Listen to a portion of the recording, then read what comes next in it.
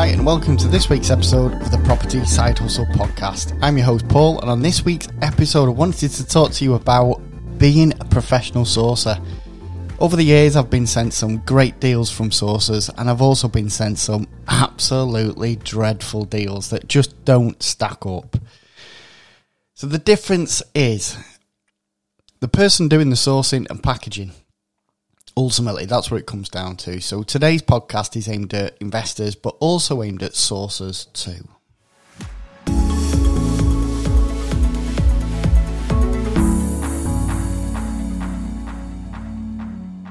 It's a Wednesday morning, the sun is shining here, it's blue skies, it's absolutely gorgeous, and I can almost feel it. Summer is on the way.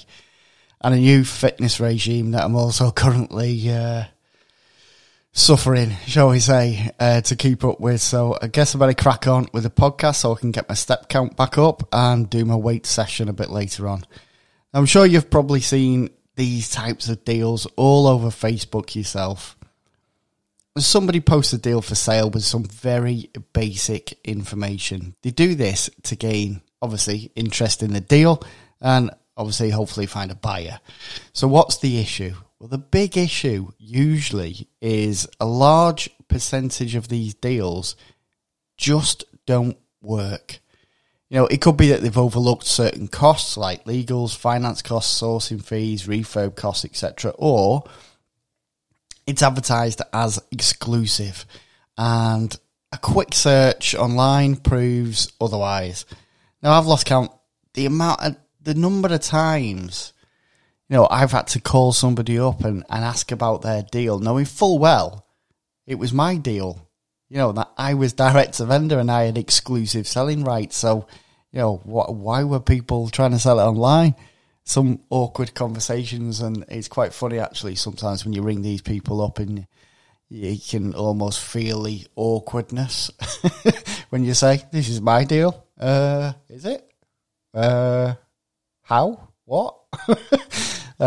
Yeah, some really interesting conversations over the years. And I always do. If I seal a deal that I know is mine and I'm exclusive, I'm going to be ringing that number. So don't be sending them out to people unless it's your deal, is rule number one, really.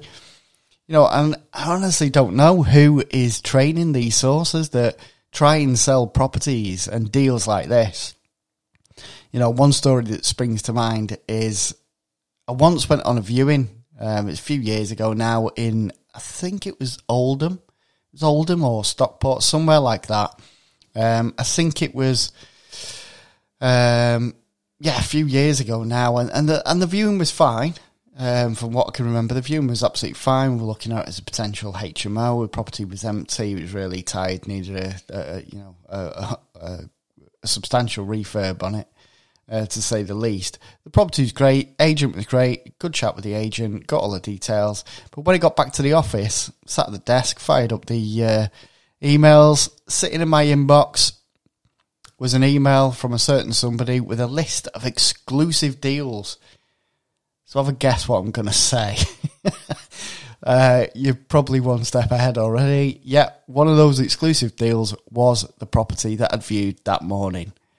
So I called the agent back and I asked if have there been any offers in the past hour or so since we had the viewing, and was it still available? And she was like, yeah, we've not had any offers.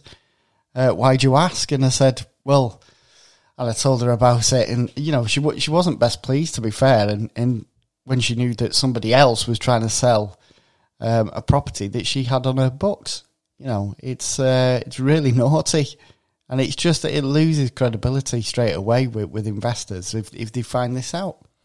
You know, so I forwarded her the email. And she was going to give them a call. So, yeah, I don't know what happened there, but that will have been another awkward phone call for that sourcer.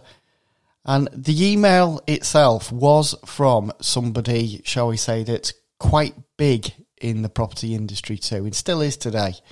You know, literally zero quality control about what they're sending out in their emails. Zero quality control being done. And it's just crazy. You know, and having been in property for a good while, nothing surprises me anymore. But, you know, it's just so poor. It really is so poor. You know, look, if you're pinging out emails to investors and saying, look, here we go, big red writing, your deal is exclusive. This is exclusive to us. That gives the investor the impression they can't find it anywhere else.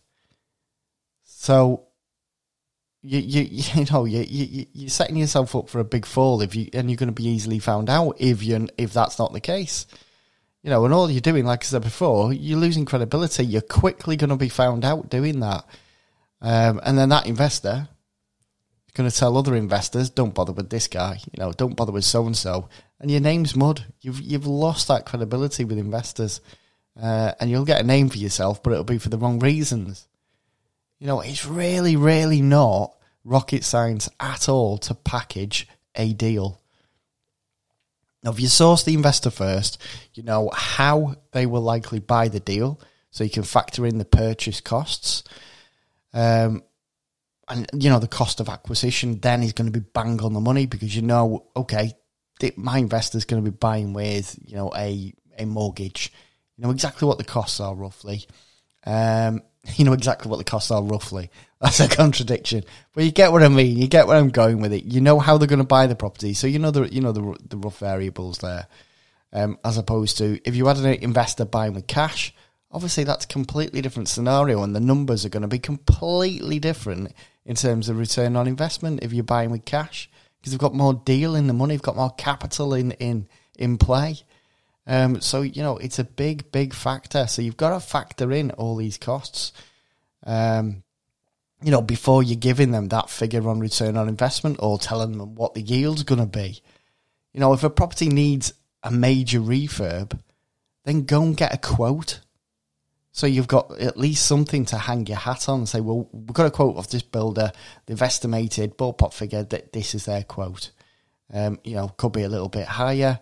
You know, it's not a detailed quote, blah, blah, blah. It's just about being transparent at the end of the day. You know, not saying, these are the figures, that's that. You know, or, you know, not packaging it correctly. You know, you have to understand that as a sourcer, or deal packager, I should say, you have fixed fees and you have movable fees. That can mean a deal either stacks up or it doesn't stack up. So don't ever fudge the numbers on a spreadsheet to make a deal work. You know, who is that going to serve?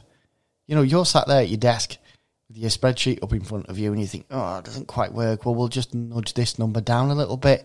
It doesn't work in the real world. You know, you will get a bad reputation for doing that. You will get found out.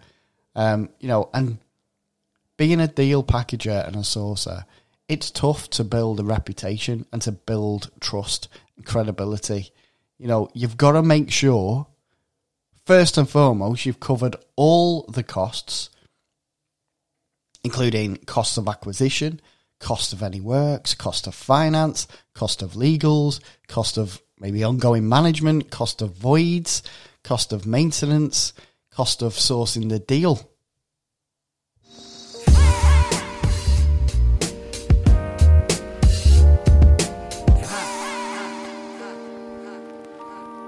Talking of cost of sourcing the deal, I see this question a lot. I see it being debated in property groups online. I see it in forums. I see it everywhere. You know, cost of sourcing the deal. Should you factor in the sourcing fee when you're crunching the numbers on the deal and you're packaging it up for your investor? Well, let's look at it this way. Let's pretend we are buying a deal from a sourcer. For us to buy that property, we have to pay everything associated with the property, but we also need to pay a sourcing fee. For me, you know, it's a cost of acquisition, isn't it? So yes, it should be in there. Include your sourcing fee in the numbers when you're crunching the numbers on your potential deal. You know, that way the investor's ROI is based on all the costs. You know, the sourcing fee is still a cost for the investor. So yeah, personally, I'd include it. That's just my 2 pennies worth. So yeah, get it included. So if you're a sourcer and you're packaging deals and you're unsure on how to present that deal to your investor, you have to give them all the numbers. Do your homework, check your numbers over a few times, make sure they're correct. Be methodical. If you just sat there at your desk, sat there with your laptop, you're winging it, the biggest advice I can give you is write yourself a process of things that you should be checking and factoring in. Create your own workflow, your tick list. So when you're going through a property, you're looking at it and you're thinking, okay, right, oh, hang on, I've missed this. I haven't thought about that. I haven't thought about that. Just have it there, sat on your desk. It's that simple. Just so you don't miss anything. So yeah, create your own workflow so nothing gets missed. It's really that easy. And it's so easy in reality to throw some basic figures together, but packaging a deal for an investor takes time. It takes effort. You should give your investor a full overview on the deal, on the area, on the potential exits, what the tenant demand is like in the area, and also maybe the potential market growth as well. Don't be giving them just a few figures and expect them to come back to you without a dozen questions. Try and preempt that. Give them all the information they could possibly want.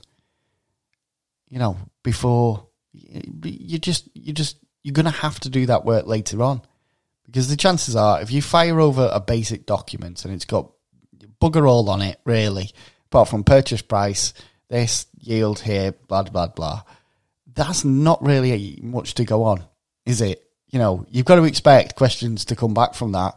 So just do it at the beginning. Get all the information, send it over. Job done.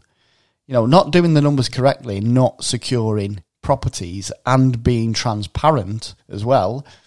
That's what gets sourcers a really bad name with investors.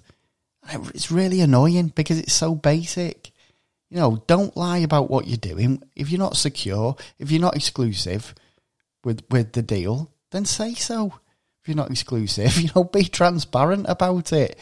If the deal's with an agent, then explain, look, this deal is with an agent, but I found it for you and I've done all the figures and, I've done all the analysis and everything, and this is the way we're going to work it.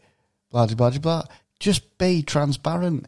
If you're direct to vendor and you're secure, then yeah, shout about it. Say it's exclusive, but don't say everything's exclusive like that guy did on the emails. And it's just part of the course in property. Just be transparent and build relationships with people. Because you will get quickly found out. And this is why I see it day in, day out on Facebook, in groups. Somebody moaning about sources. I seen something the other week that somebody said that 99% of sources are rubbish. And do you know what?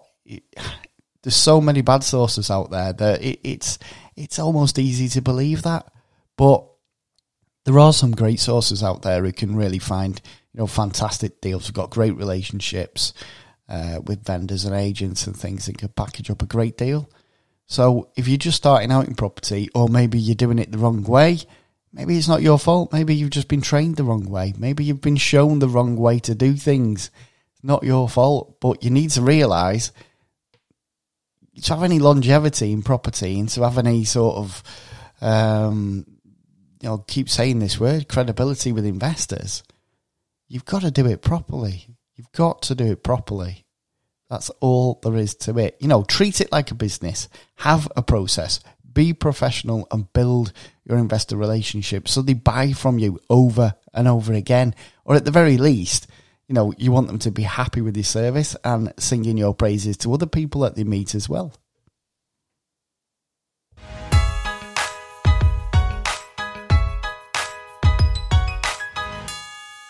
So if you think property might be for you, we have put together some free training for you in an online workshop. All you have to do to see the online workshop and get access to it is hop online, visit our website and watch the free property training workshop.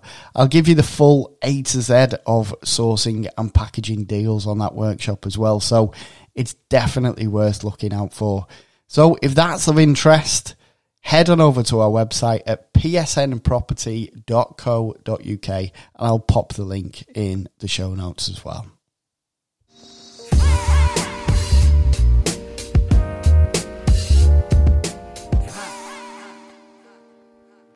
I hope you enjoyed this week's episode, and if you want to get more involved, you can go and join our Facebook group, the Property Deal Sourcing Community. Just have a look for it online, the Property Deal Sourcing Community on Facebook. Just check the show notes for the link, or you can find it on our website as well. So if you like the show today, please, all I ask is that you share the love and post it all over your Facebook or Insta, and tell any property friends, hey, you want to check out this podcast. Till next time, stay safe, take it easy.